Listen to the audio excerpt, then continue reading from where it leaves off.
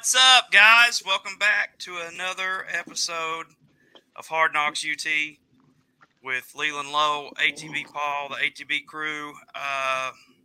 DR Vol can't be here tonight. He's got family stuff going on. Vol can't be here tonight. Sending out his thoughts and prayers for him. Give it a minute, see if we can get a couple more people in here on the live, because we are live as we will be each week from now on. So you guys be looking out for that. So Tennessee completely dismantled Missouri Saturday, 62-27. No, 24. 62-24. Big win. So let's dive right into that. Leland, what's your big takeaway from the game? So at the beginning of the year, right before Bowling Green, I remember talking about how I just wanted to see a complete ass beating. And even from a non-Power 5 standpoint, we haven't seen that in a long time. The whole Pruitt era, it was always 35 points. It was always 24 points. It was always whatever. We never did see that 50, 55, 60-point outburst, right? Bowling Green, thought worst team in D1, whatever. We thought we were going to get an ass beaten, 38 to, I forget the score, 7 or 10 or whatever. That was kind of boring, right? So didn't get our ass beaten wish. Tennessee Tech came. We put 50-something on them. We got our ass beaten wish, right? So Missouri, that's an ass beating. That is a complete woodshed. Take your kid behind Kmart parking lot and wear his ass out. That is something that I can't remember the last time we've done that to really anybody. Not, and much less an SEC opponent, much less an SEC East opponent. I should have looked this up before we went on, but I would surely like to say that. One ass whooping that comes to mind was one of Dooley's years, when Justin Hunter and Bray and all them were freshmen, and we killed Ole Miss. That's like, unless I'm missing something since then, I don't know if Butch ever did that. 2016, it was Missouri. We beat 63-30 something. Okay, giving up 30. I know we gave up 24. A bunch of those were last fourth quarter, garbage touchdowns. That one you just mentioned, I remember some of those games, like we just couldn't stop the run, and Dobbs just went out there and outscored them, doubled their score. But from the very beginning, we went straight down the field. I mentioned it on the pod last week. I said, you don't need a quarterback, and we didn't. We methodical. It was very surgical. Went down the field, run it down their throat. I mentioned all the stats about rushing that they've given up, and I'd never in a million years thought we would have done that based off the rushing that we put on the field to this point. And I mentioned how nothing was fancy to this point. That's what worried me a little bit. I didn't know if it was just shotgun handing it off, and that's exactly what we did. Like, I feel like all of us sitting right now, or four of us, we would have 50 yards rushing easy against Missouri.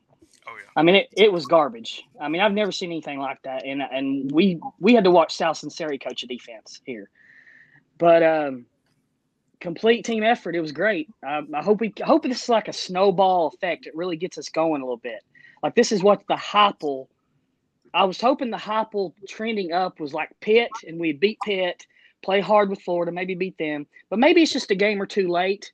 And now that we're getting into the meat of our schedule, maybe that'll send us forward.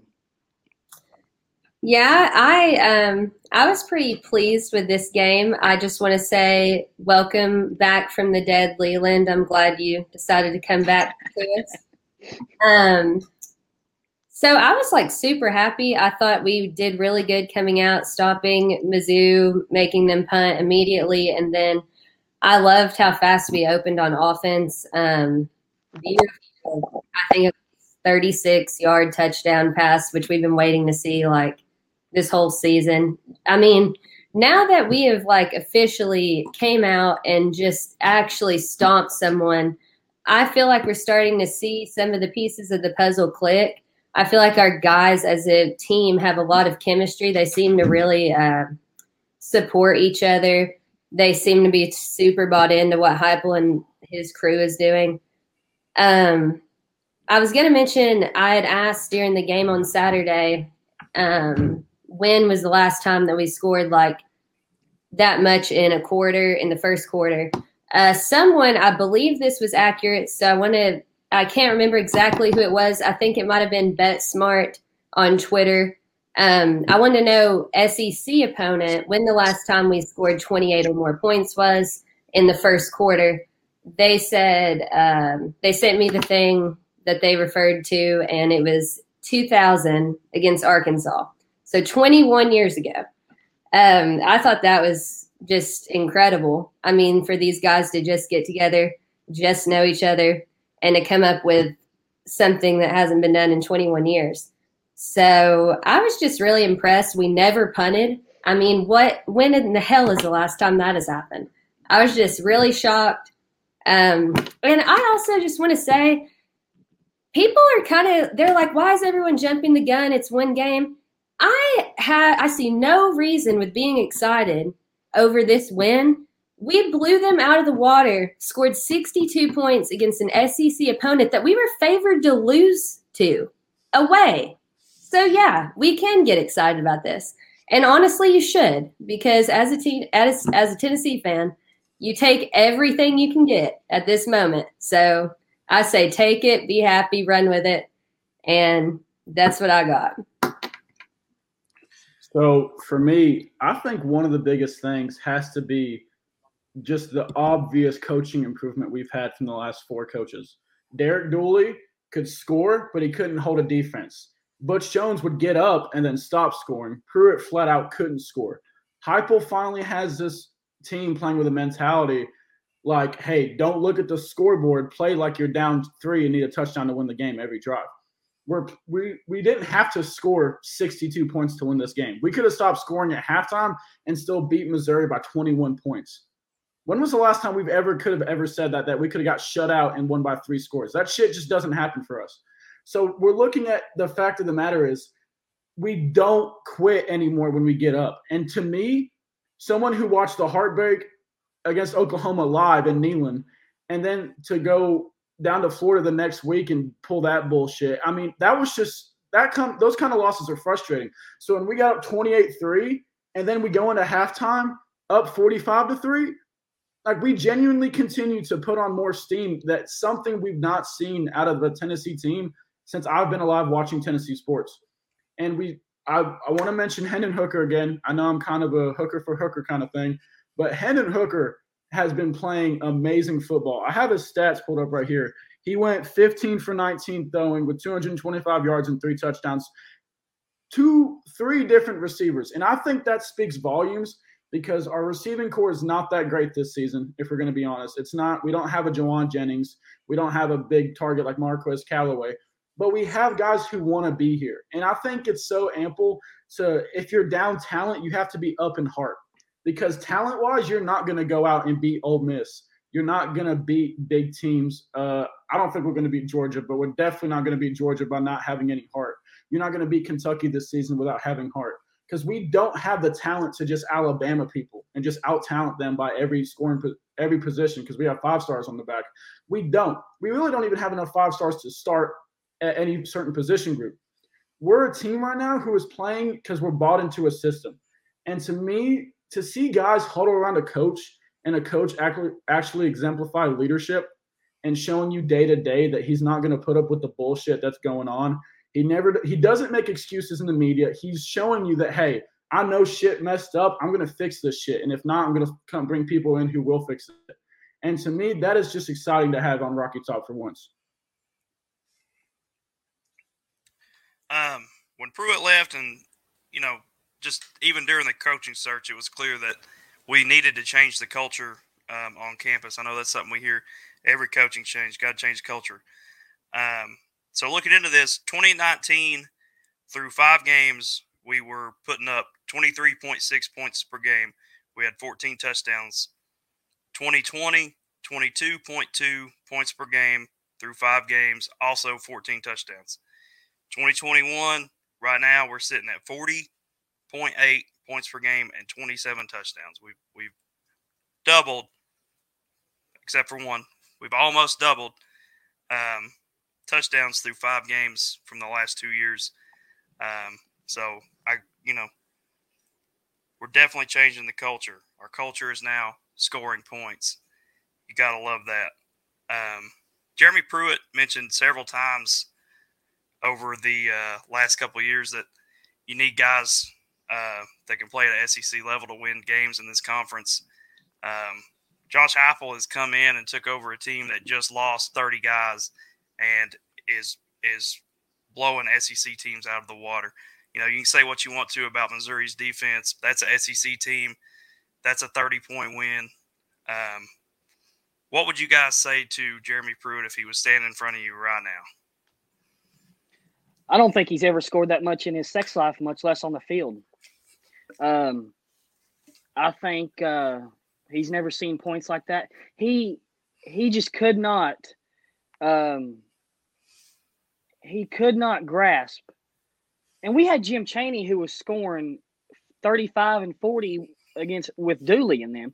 He could not just grasp an offensive the mindset of getting guys open, getting guys the ball, getting guys moving the chains. I have no idea where this tweet came from. I can't remember who tweeted it, but I saw something today that said something like, we're already like 11 points shy of the points scored last year. 11 points already through short of from last year. And that's just god awful.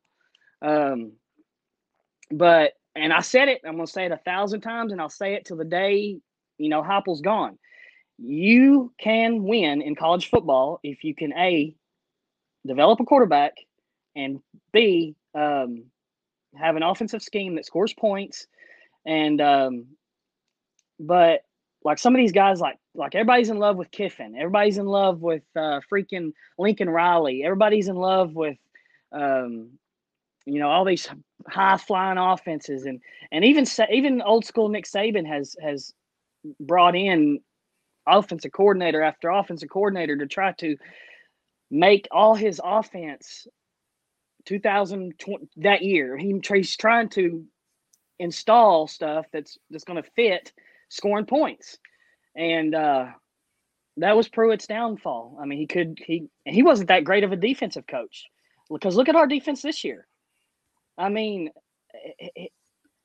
our biggest worry was depth and defensive line and linebackers and that Bama linebacker that went down there, and we were going to lose him and all this crap, and the defense is playing decent. I mean, it's almost like that Heupel just come in and just basically waved a magic wand, and I really do have hope for this guy. I give you guys hell because y'all love to pump the sunshine and wear the glasses, and I know I've been around a little longer and seen it from when we were really good, and I used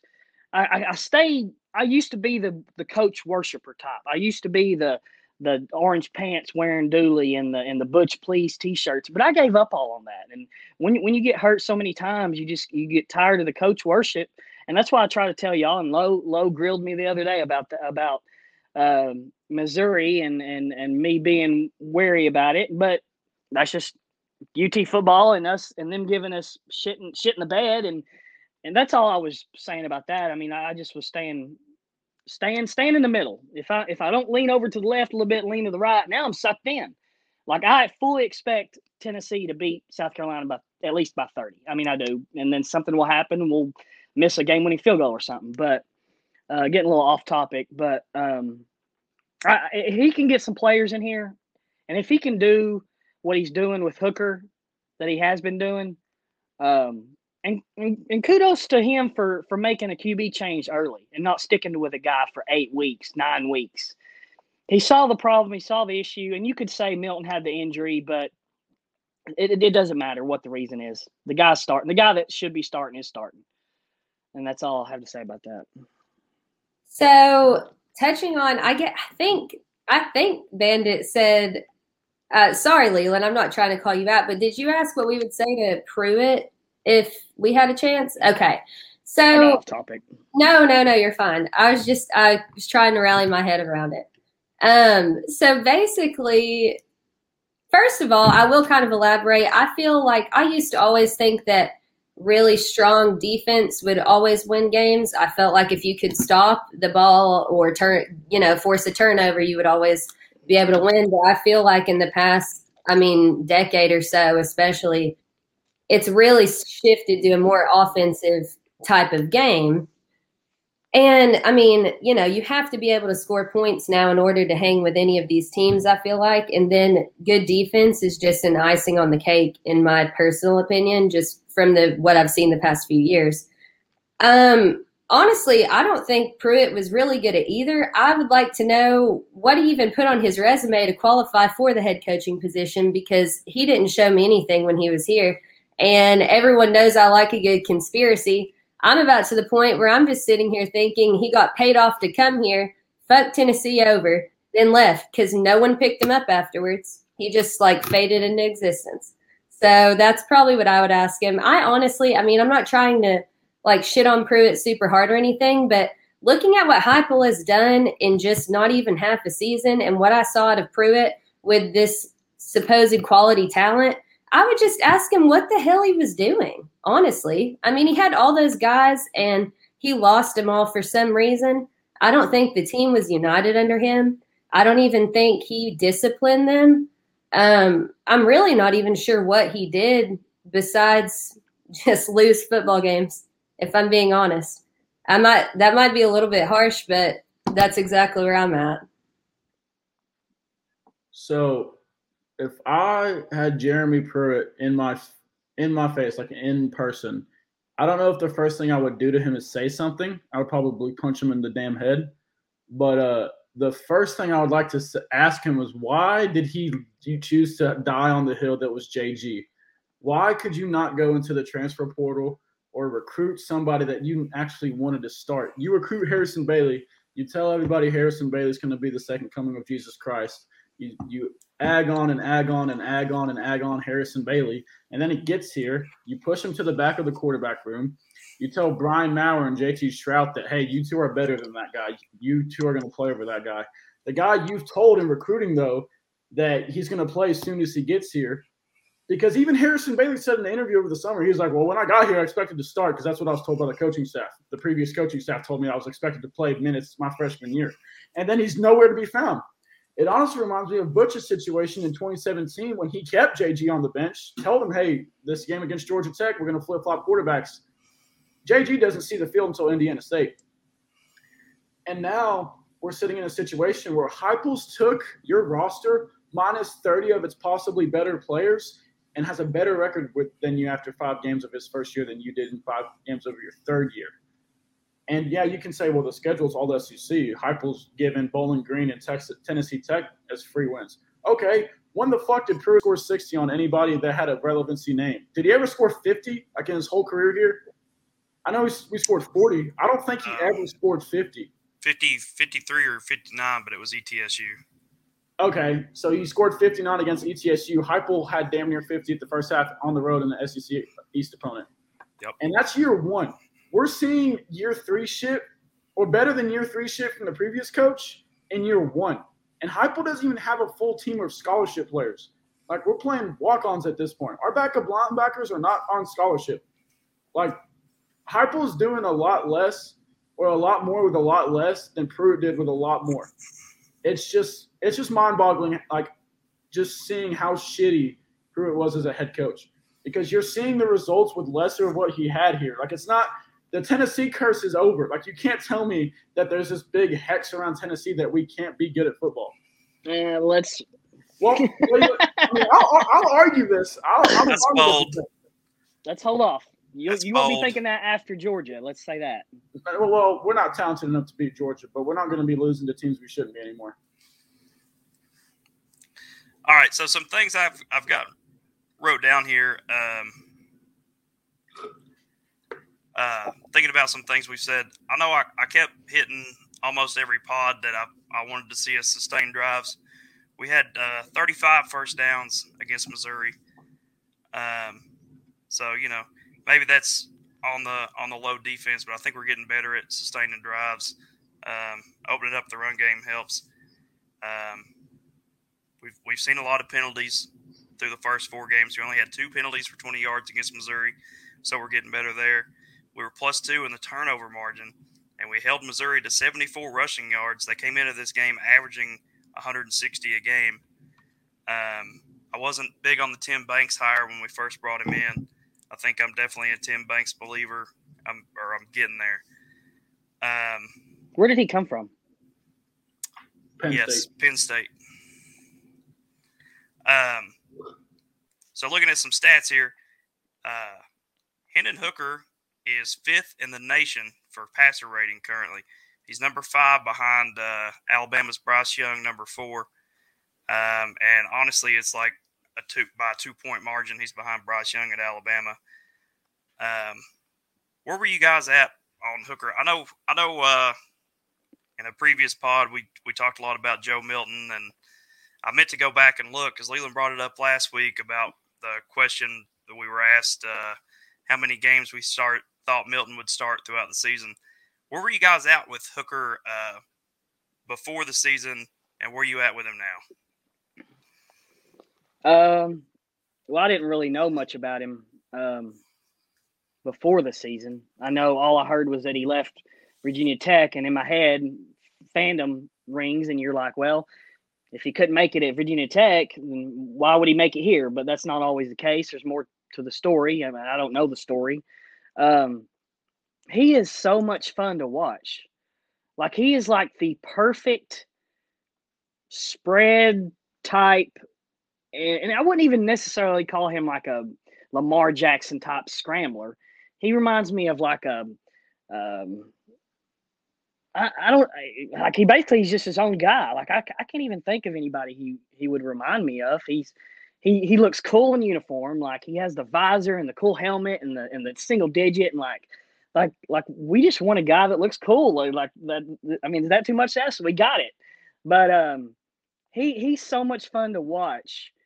And like the little seam routes that they hit last week, it was like 3rd and 18. I'm like, okay, the safety's going to be smart here. Come on, Hooker, don't do nothing stupid. I know we're killing them. And it was like touchdown Tennessee, straight down the middle, just a straight line throw. And I was impressed. I was impressed with him down in Florida. He's not gonna make a lot of mistakes. He's not going to have a 4-pick game. He's not going to have a 2 fumble game, knock on wood. But he fits what Heupel wants to do, I think. And it took a couple games for us to get to this point. But I like him. I do. I want to see him continue this. I want him to continue getting better. I saw a graphic, and I'm sure you guys know this. I saw a graphic that said he's a senior red shirt, but we actually do have a year more of him. Is that correct? Yep. So just think about him in year 2 of this offense with more weapons, more, if we're putting 60 already, I just would love to know the excitement going forward when we got this really down and we're going. I'm gonna add a part to the question. Rocky Top Dad says we're 4-1 if Hooker starts the Pitt game. You guys agree with that? Well, that's hard to say because he came in like 3 drives. I mean, it's not like he came in the 4th quarter and we were down. Now you could argue to the opposite of that. You could argue, well, he would be taking first team reps during practice all week. He would be getting the prep for it. I'll say this: if I'll twist that a little bit. If Pitt was scheduled a little later in the year, like if Pitt was this weekend, I would pick Tennessee to beat Pitt. Maybe we just didn't have our feet under us real quick. I don't know if I can necessarily agree that if he started that game, because he came in like 3 drives. He came in after a couple drives. But he rallied us there. First couple drives, he made some mistakes there. He took a sack or 2, but that's in the past, whatever. Sometimes it just takes a minute to get going. But he's so much fun to watch. So in the beginning of the season, I was a Milton guy strictly because I saw the potential in his arm and how far he could potentially throw the ball. Once we saw how inaccurate that turned out to be and Hooker kind of got his chance, I saw a lot of potential in Hooker. I didn't know much about him at all, but now I know a lot. I didn't know he was hospitalized for COVID. I heard that, and that was last year. Apparently, he was hospitalized for COVID. He's had all these injuries and bounced back. One, that shows me that he's tough and he's resilient. So I love that, and I think that just shows his character. Secondly, on the field, I think he's very poised and effective, like both hanging in the pocket and with his ability to scramble. I think he's super athletic. It seems like his team is 100% behind him, as well as his coaches. I think he's very effective with his leadership. And I just really like how united everyone is under him. I feel like they aren't necessarily really nervous or anything about being out on the field with him. I just think he looks great. I mean, even in Missouri, did y'all know? I mean, he was our second top rusher behind Evans. I think he had – what did he have? I think he finished the game with 80 yards. Yeah, 80 yards on the ground. I mean, our quarterback, our second rusher, I think he's so dynamic. I really love his potential. Now, if we would have won the game with Pitt, that's hard. I mean, because there's so many – you can speculate all day long. I mean, what if he got injured? Where would we be at now? I mean, there's just so many different things. I think – in terms of does he fit the scheme better? Yeah, that's why he's QB1, but I don't like to speculate because, even if you change one factor, that one factor could change 5 other factors. So you can't really make a prediction, in my opinion, on that. But, I mean, like what Leland said, though, I mean, if we were, leading up to Pitt now, yeah, I think we would beat them. I think we're more talented. But going backwards, I don't like to do that. I just think there's too many unknowns, and when you get to thinking about that, that makes me think of the LSU voodoo type of stuff, and I don't like to go that route. So I want to start out by saying at the beginning of the season, before Josh Heupel announced Joe Milton was the starter, I went into the quarterback situation. I expected Hendon Hooker to win it. Like, promise on God, anybody who talked to me before the season started would tell you, I fully expected Hendon Hooker to win the starting spot. But I'm the kind of guy who, until a coach gives me a reason not to trust him, I'm going to trust him. Like, who the hell am I? He knows way more about football than I do up until this point.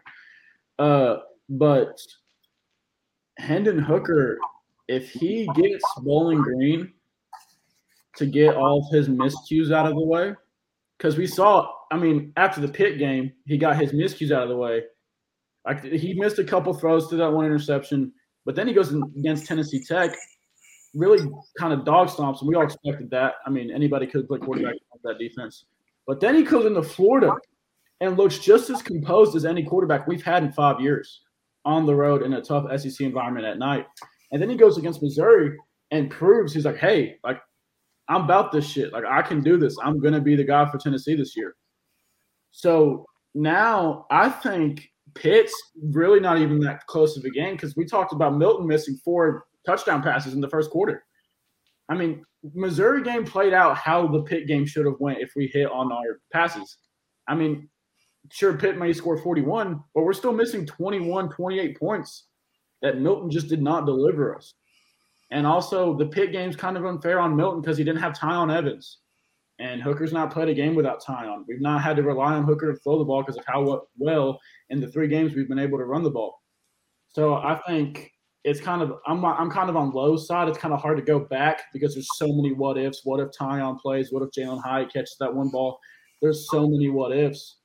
But I mean, I guess if we're going to play devil's advocate, yeah, I think we beat Pitt if Hooker's playing the whole game. Yeah, that's what Paul kind of hit on what I was going to hit on. I agree with you guys. If the game was later on in the year, if it was about to come up here in a couple of weeks, I think we win it then. But I was going to hit on what Paul said there. If I think if we would have played Hooker more in the Bowling Green game, maybe he's more composed, maybe he's not. But you just never know. We'll get that chance next year. There you go. All right. We saw towards the end of this Missouri game, we got to see a lot of the younger guys. We got to see Marcus Pierce Jr. come in, 11 carries, 45 yards, touchdown. That's a guy that kind of heard some rumblings about back when they had the open practice. What was that, like April, May? I was surprised it took this long to see him take the field. I think that guy could really produce in the next couple of years, along with Laneith Whitehead, who we got to see this game, 9 carries, 96 yards. That's 8.4 yards per carry. And we got to see Mr. Aaron Beasley on the field, 8 total tackles, 6 solo, 1.5 tackles for loss. I know there's a lot of questions about depth with this team, but I really think we're starting to see that, some certain position groups do have some depth, especially running back. I think we got a stable full of running backs. Anybody else got anything they want to talk about before we go to South Carolina? I thought, real quick, I just wanted to comment on that. Who was the guy that came in and started true freshman for Flowers? Christian Charles. He did a pretty good job. Wasn't he the one that almost intercepted that one early on in the game? Yeah, he went out in the first quarter, though. He had an injury. Oh, okay. But still, I thought he came in, started strong. And then I was looking at just how many guys we did play on defense. I was looking on the stats on ESPN, and I was pretty impressed. I mean, once again, I was not expecting our defense to be really much of anything. And, I mean, I just think it shows that when you unite a team and they're on the same page and, everyone believes in each other, just how big of a difference that really makes. I would like to talk about the black uniforms before we move on to South Carolina. I know that's part of South Carolina, but what black uniforms? Some Twitter account from Tennessee posted some cryptic tweet about us wearing black uniforms, something about dark mode. Oh, cool. They clearly don't give a shit about traditions. I mean, I just can't believe we're not wearing the same exact uniforms that the 1998 team played with. I mean, the fact that they washed those, it's just untraditional. Like, I just can't watch the ball. You saw what happened when Pruitt tried to go back to those cleats, right? That worked out. We got I'm thinking of canceling my season ticket subscription because it's just so untraditional to wear those. It's not my color palette. It's getting hard to text a buddy Danny White. Yeah, I'm the least offensive person ever, but when I see people complaining about how ugly or those uniforms are gorgeous. Yeah. But if I see somebody clowning them over stupid stuff, like somebody was bitching about the helmet, you don't need black on black on black on black, or you don't need the whole uniform.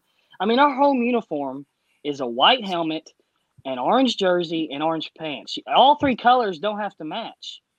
And that helmet is freaking gorgeous. You don't need a black helmet to set the whole uniform off. And I legit, deep down, get offended when people clown a good-looking uniform.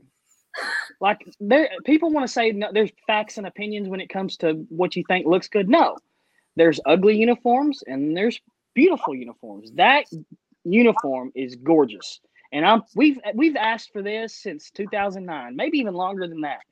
And we finally got this, and they did it right. I applaud them 100%. Heupel, bring out red if you want to next week, just so I can hear all them traditionals cry about it. Bring out brown. I don't care.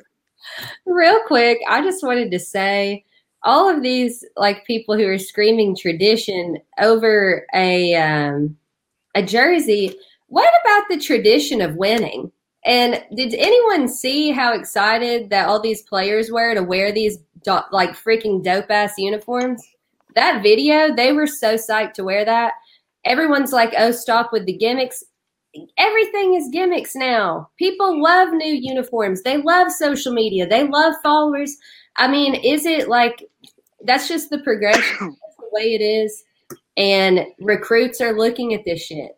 So I am all about it. If they want to wear black, if they want to wear red, if they want to wear pink for breast cancer, that would be super cool. But just in general, whatever it is that makes them stay united as a team and go out and feel important on the field, win some football games, I am all about it. There are way worse things than wearing a super nice black uniform to go beat the Cock's ass. Well, the same people that complain, it's always the same group. They're always over 55. They have missionary sex. Like they drive their 2007 Ford Focus to their 9-to-5 job every day. They live boring life. Like that's all they complain. That's all they got to complain. They love the same type. They eat the same lunch every day. They watch the same TV show over and over. Like there's no change in their everyday life. They're just boring, miserable souls. And like I don't even know. I lost my train of thought. Somebody else go ahead. Well, look, I want to piggyback off what Leland said about the helmets. Y'all are bitching about a helmet that they modified to make look good. They black outlined the T, they black outlined the stripe, and then they took off the white face mask and put a black one on. So they made this shit match. Like, you guys are just bitching to bitch at this point. And what Lowe said, the only tradition we've had since 1990, whatever the fuck, is losing. Is that the tradition you want to follow? You want to lose by 40? Would you rather lose by 40 in an alternate uniform or lose by 40 in orange and white? Clearly, it matters to you. To me, I just want to win. So if the guys like the uniform, awesome. Another thing I want to say is when Trevor Lawrence and Jacob and Justin Fields were taking visits here, the picture they got, it was in the smoky grays. Every recruit, every kid loves the fucking alternate shit. That's why Oregon can recruit. Who the hell wants to move to Oregon for 4 years of their life? Nobody. Nobody wants to move out of California, Florida, Georgia, where all these big kids are playing. Hawaii. You think Marcus Mariota wanted to go to Oregon because of the scenery? No. The cool uniforms, and he was probably getting paid. But the uniforms are dope. Let's add some flair. Heupel's known to add flair everywhere he goes. The man wore a Batman costume to practice one day on Halloween. He doesn't care to switch shit up and have fun. His first activity with the team was playing dodgeball. You old fucker should have saw this shit coming from a mile away. Can I give y'all a quote real quick? So this is Ben McKee from Ball Calls. Heupel was talking about the black uniforms. He said, we've got the best uniform combination in college football. Our tradition is tremendous, but it's also good to put a new age approach on it at times. It's part of recruiting. Have to celebrate tradition, but try some new age things too. And that was Heupel. Perfectly said. Dixie Fieldhouse. Oh shit! I'm sorry. I really like the uniforms. I like that they did the black outline on there. I saw a Swain event saying that apparently they really did want to do all black helmets, and the supply chain got all messed up. All this, stuff's been crazy because of COVID. But just the fact that they did try to do something for the helmets helped it out. All right, so looks like the Vols are favored by 10.5 currently going into the South Carolina game. The over-under is set at 56.5. Do the Vols cover and get the over? What do you guys? How would you bet this game currently? Oh, I got Tennessee minus 10 for sure covering. I don't know about the over and under. You said it's 56. 56.5. Ooh, that would mean I just don't trust South Carolina's offense to help with that over. Now we might be able to score. I wouldn't imagine in a perfect world we would score 50, but I wouldn't put my eggs in that basket for Saturday, because even if we score 35, they have to score, 20. And I don't see that. I don't think they've scored 20 all year, to be honest. But I'm definitely hammering the minus 10.5 or 10 or whatever. Hammer that for the Vols. Yeah, I 100% think they cover. I was trying to think. I think they average just under 23 points. 22.4. Okay, so yeah. I mean, I don't know what that's been against. They played already, didn't they? I'm checking their schedule real quick. So they've scored 46 against EIU. Okay. They scored 20 against ECU, 13 against Georgia, 10 against Kentucky, 23 against Troy. So their offense is god awful. Well, that shocks me though. They scored 13 against Georgia. I mean, shit. Georgia just shut out Arkansas. So that's something y'all got to keep in mind. I had them scoring 17 on us. So I don't, in terms of does Tennessee cover the spread, I do think so. But if they were able to put up that much on Georgia, that does surprise me a little bit. I'm not really sure why. Maybe it was a fluke. I don't know. Or maybe they actually got a field goal on the first drive of the game. They got the ball. Georgia got the ball first, scored. South Carolina went down the field, got a field goal. So they actually got 2 field goals, like in the first and second quarter. See, that's crazy. That surprises me. I was looking into that. So with that being said, I kind of feel like it's gonna. I mean, I feel comfortable saying take the over. Honest, if I'm being honest, I feel comfortable saying that. That's what I was gonna do. Even conservatively, I was gonna say like 48-10 or 48-17 or something of that nature, and that still hits the over for me. So that's where I'm at with that. But just keep in mind that they were able to score some points on Georgia, and obviously it was in the first half, so I found that a little bit interesting. We got to make sure that we start out solid and not, do anything screwy. Because I think that from what I looked up as well, if they get in the red zone, they're 13 out of 14 attempts for scoring, South Carolina is. So we got to keep them out of the red zone. And as long as we do that, I'm not very concerned at all. But that's where I'm at on that. So I'm going to say this about South Carolina. They are coming in to the shittiest time to play us right now. We're fresh off a 60-point outing on the road. We got dope-ass new jerseys. All sorts of recruits coming, which means the fans always show up when we have notable recruits coming. No ifs and buts about it. We are always there to show off how much we love the Vols when we know we have like 8 to 9. We have 13 confirmed possible Vols coming to the game Saturday. I don't know if y'all saw that. We have 13, and I think 7 of them are from the state of Tennessee, including the number 1 quarterback in the state of Tennessee.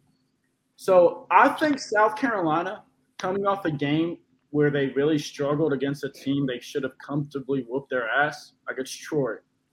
Like, come on. You're an SEC team and you're struggling with Troy. And now you're going to come in our den. South Carolina fans are talking all this shit about how you're going to kick our ass. And then I asked to put 50 on it, and then I don't get a reply. So if you're that confident with me, if you're a South Carolina fan watching this, I'll put $1,000 on this game if that's how we're playing. Because Tennessee, my God, I don't think South Carolina scores until late in the third or fourth quarter. I don't find nothing like against that Georgia game, there's a quarterback change.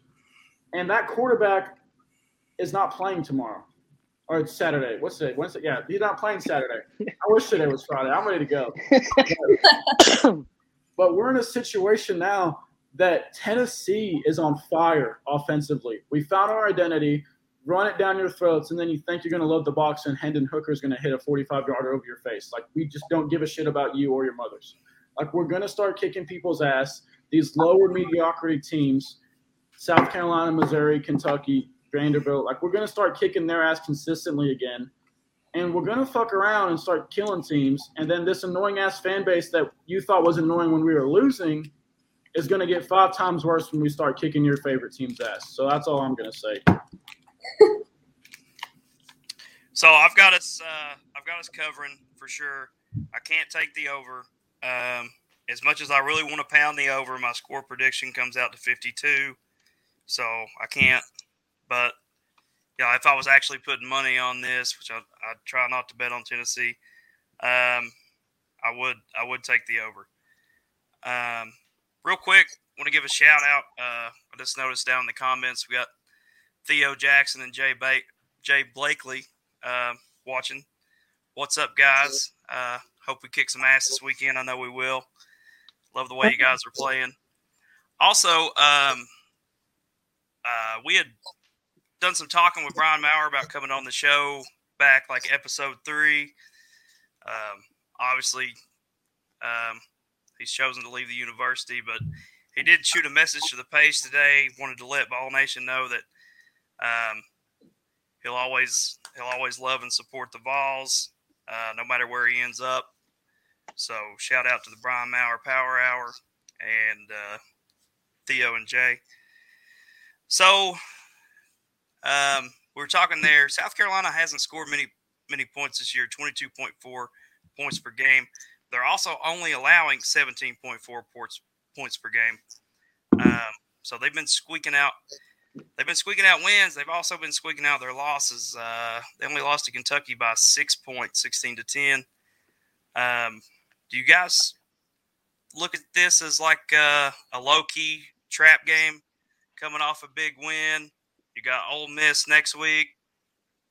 Any chance we ride the wave from Missouri and fumble this one? Or are you guys just pounding the over? So I guess that's a good point. I haven't even thought about that from a standpoint. I guess this is the first Heupel test of catching his team at a high. Missouri uniforms.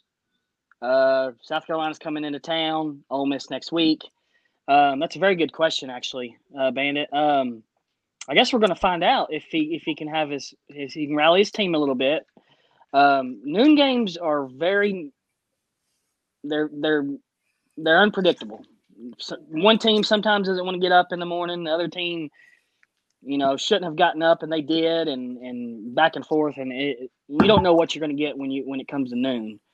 I wish this game was about a 4:00 kick, but I think he can have his team ready. He's had his team ready to this point.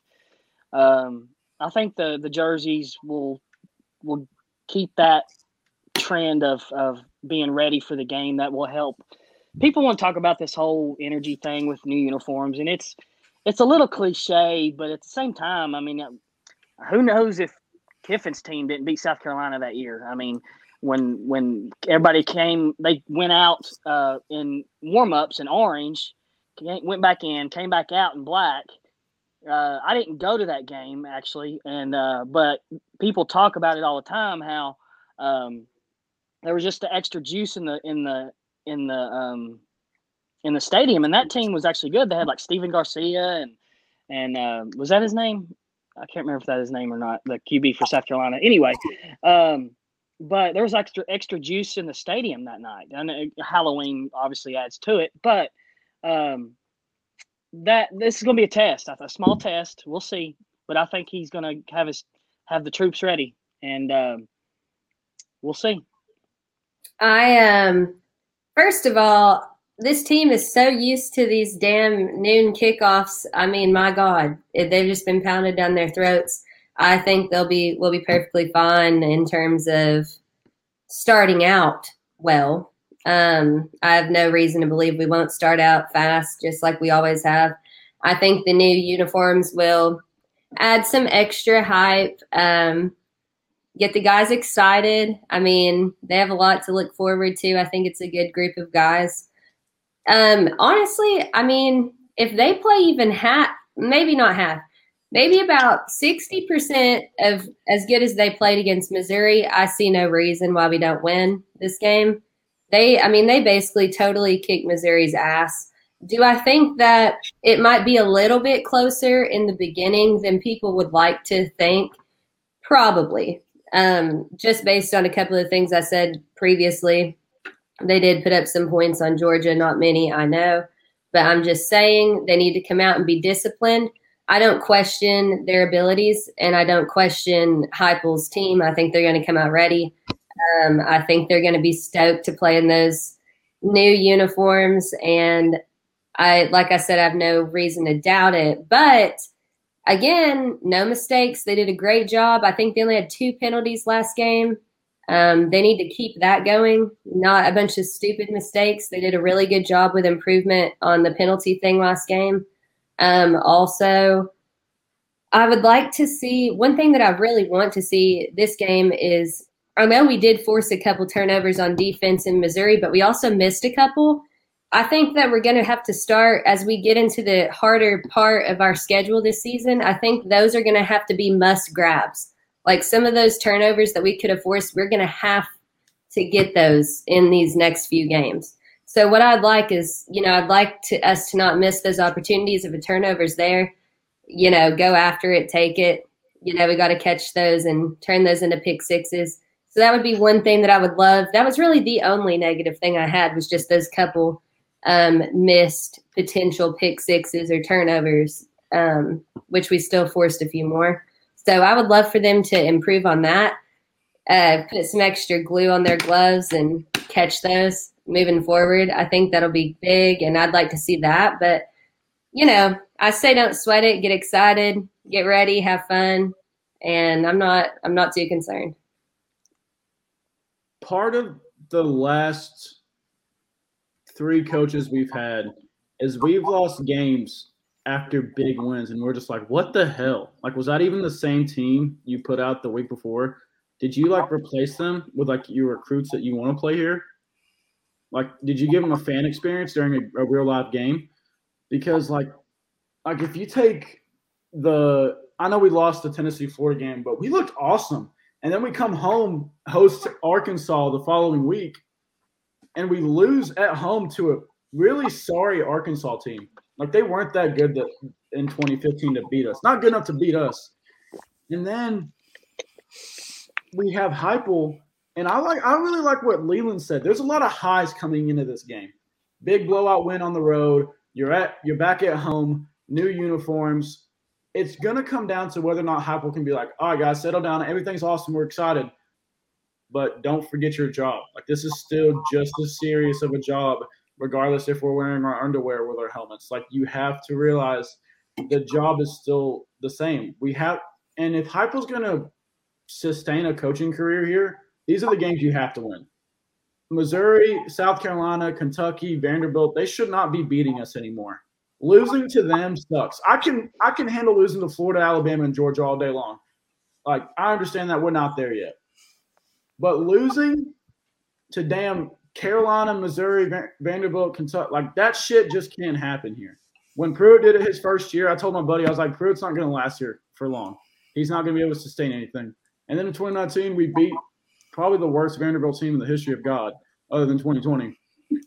And he's like, oh, you see that? Pruitt's beating Vanderbilt now. That's the hill you're going to die on, that we can beat Vanderbilt at home? Okay, cool. But Heupel is in everything you do in your first year as a head coach, regardless of the first year excuse, is watched. Everything. Every little thing, every coaching tendency, every backwards play that doesn't go right, every timeout you don't call. Hell, we had a 15-minute discussion over whether or not dude should have used a timeout with 15 seconds at the Florida game at halftime. Every little thing you do is year one. You think Saban's getting that shit on Alabama podcast? No, because Saban has credibility. If you're going to establish credibility as an SEC head coach, you have to start winning games like this. And then your coaching decisions will have, I don't want to say less pressure, but you can get away with fucking up a couple times if, hey, a year ago I just beat the shit out of every SEC team but 3. That's kind of how you have to look at this. This is a tone-setting game, not for just the season, but for the rest of Heupel's career here.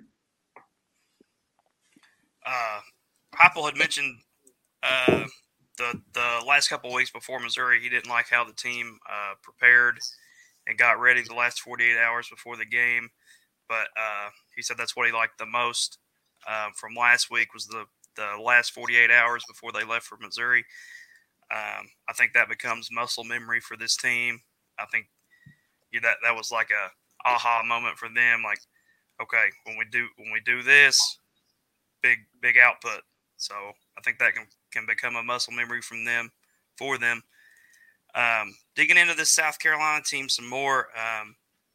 Troy came into their game last week, averaging 250 passing yards a game.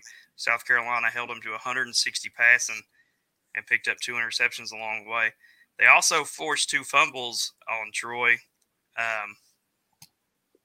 but gave up 3 themselves. So they were only +1 in the turnover margin there.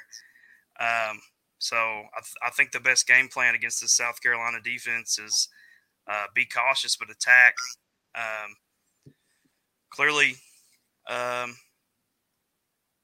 Carolina's they gave up 3 fumbles against Troy last week. So, I think our defensive guys will probably make a point of ripping the ball out this week, and Hooker just needs to keep doing what he's doing.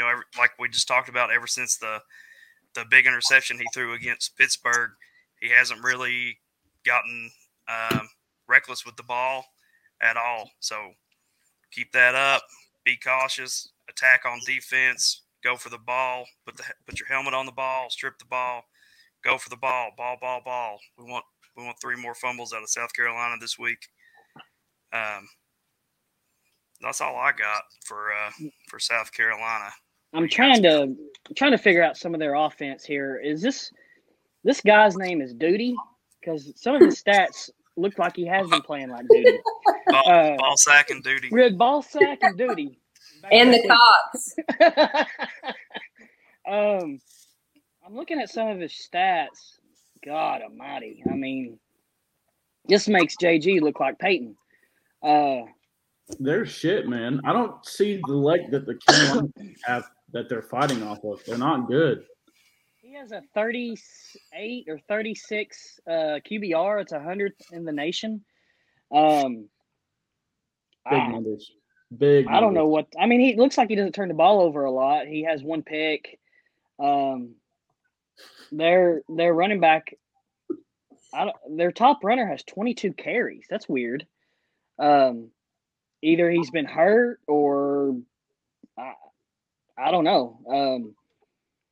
They do have a receiver that has more yardage than our leading receiver. A Van, 343 yards. Jones has 239. Maybe that's a little weapon they have we have got to worry about. It always seems like South Carolina is just a thorn in our side for some weird reason. They've always been that team that we've in our history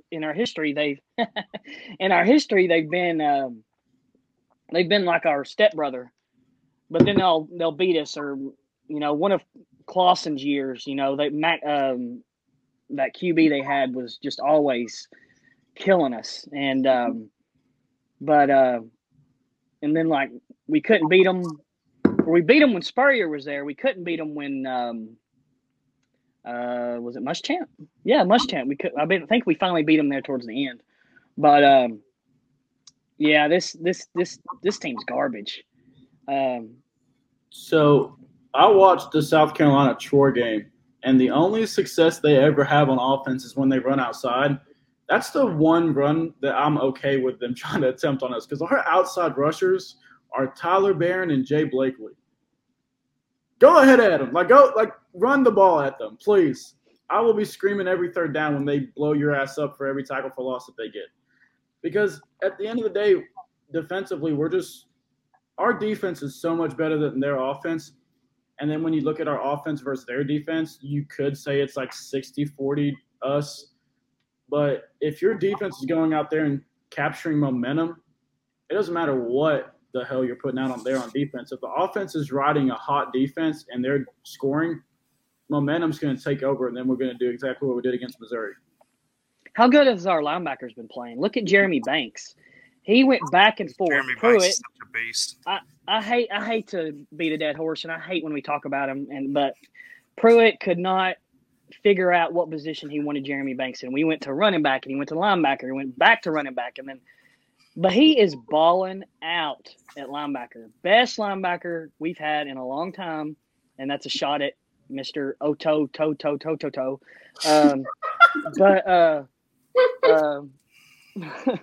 But he's all over the freaking field. And then, I guess the experience at running back. Shout out to Pruitt for this. The experience of running back helped the other day because he about scored on the pick. That's what cracked me up on that pick. The ESPN announcer he said Jeremy Banks looks like a running back. I'm like, well, he fucking used to be. Yeah, no shit. Can we clone him? I wish we could clone him. Get us about 3 of those guys up there. It cracks me up when ESPN doesn't do their homework, and you can just tell. Like when they said on that Jawan Jennings reverse pass, oh, Jawan looks like he used to play quarterback. Jackass. That's what he was here to do. That's why we recruited him. Oh, Lord. You guys ready to get some predictions out of the way? Yeah. Anybody got anything else? Don't want to skip anything. No. I'm not gonna break the bank on the scoring here. I think we got our scoring out of our system last week. Now, don't get me wrong, I would love to see that again, but I just wouldn't bet on it. I'm going to go with a blowout. I think I'm going to go new uniforms and smack dab in the middle of 2 SEC games. Ole Miss coming next week. We'll go 35-10. They cover the spread, the under hits, and we go home happy in our traditional black uniforms. Wait, is it going to be traditional now? Like from here on out, it happens. It's tradition now if we do it every year, right? So once again, I mean, if you do one game a year, they're technically traditional annual uniforms. I mean, exactly.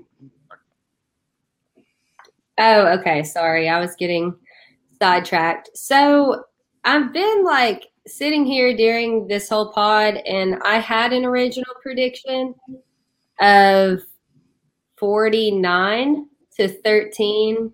God. And now I'm like, no. So I don't really know. I'm like toying. I think we put up 42 points.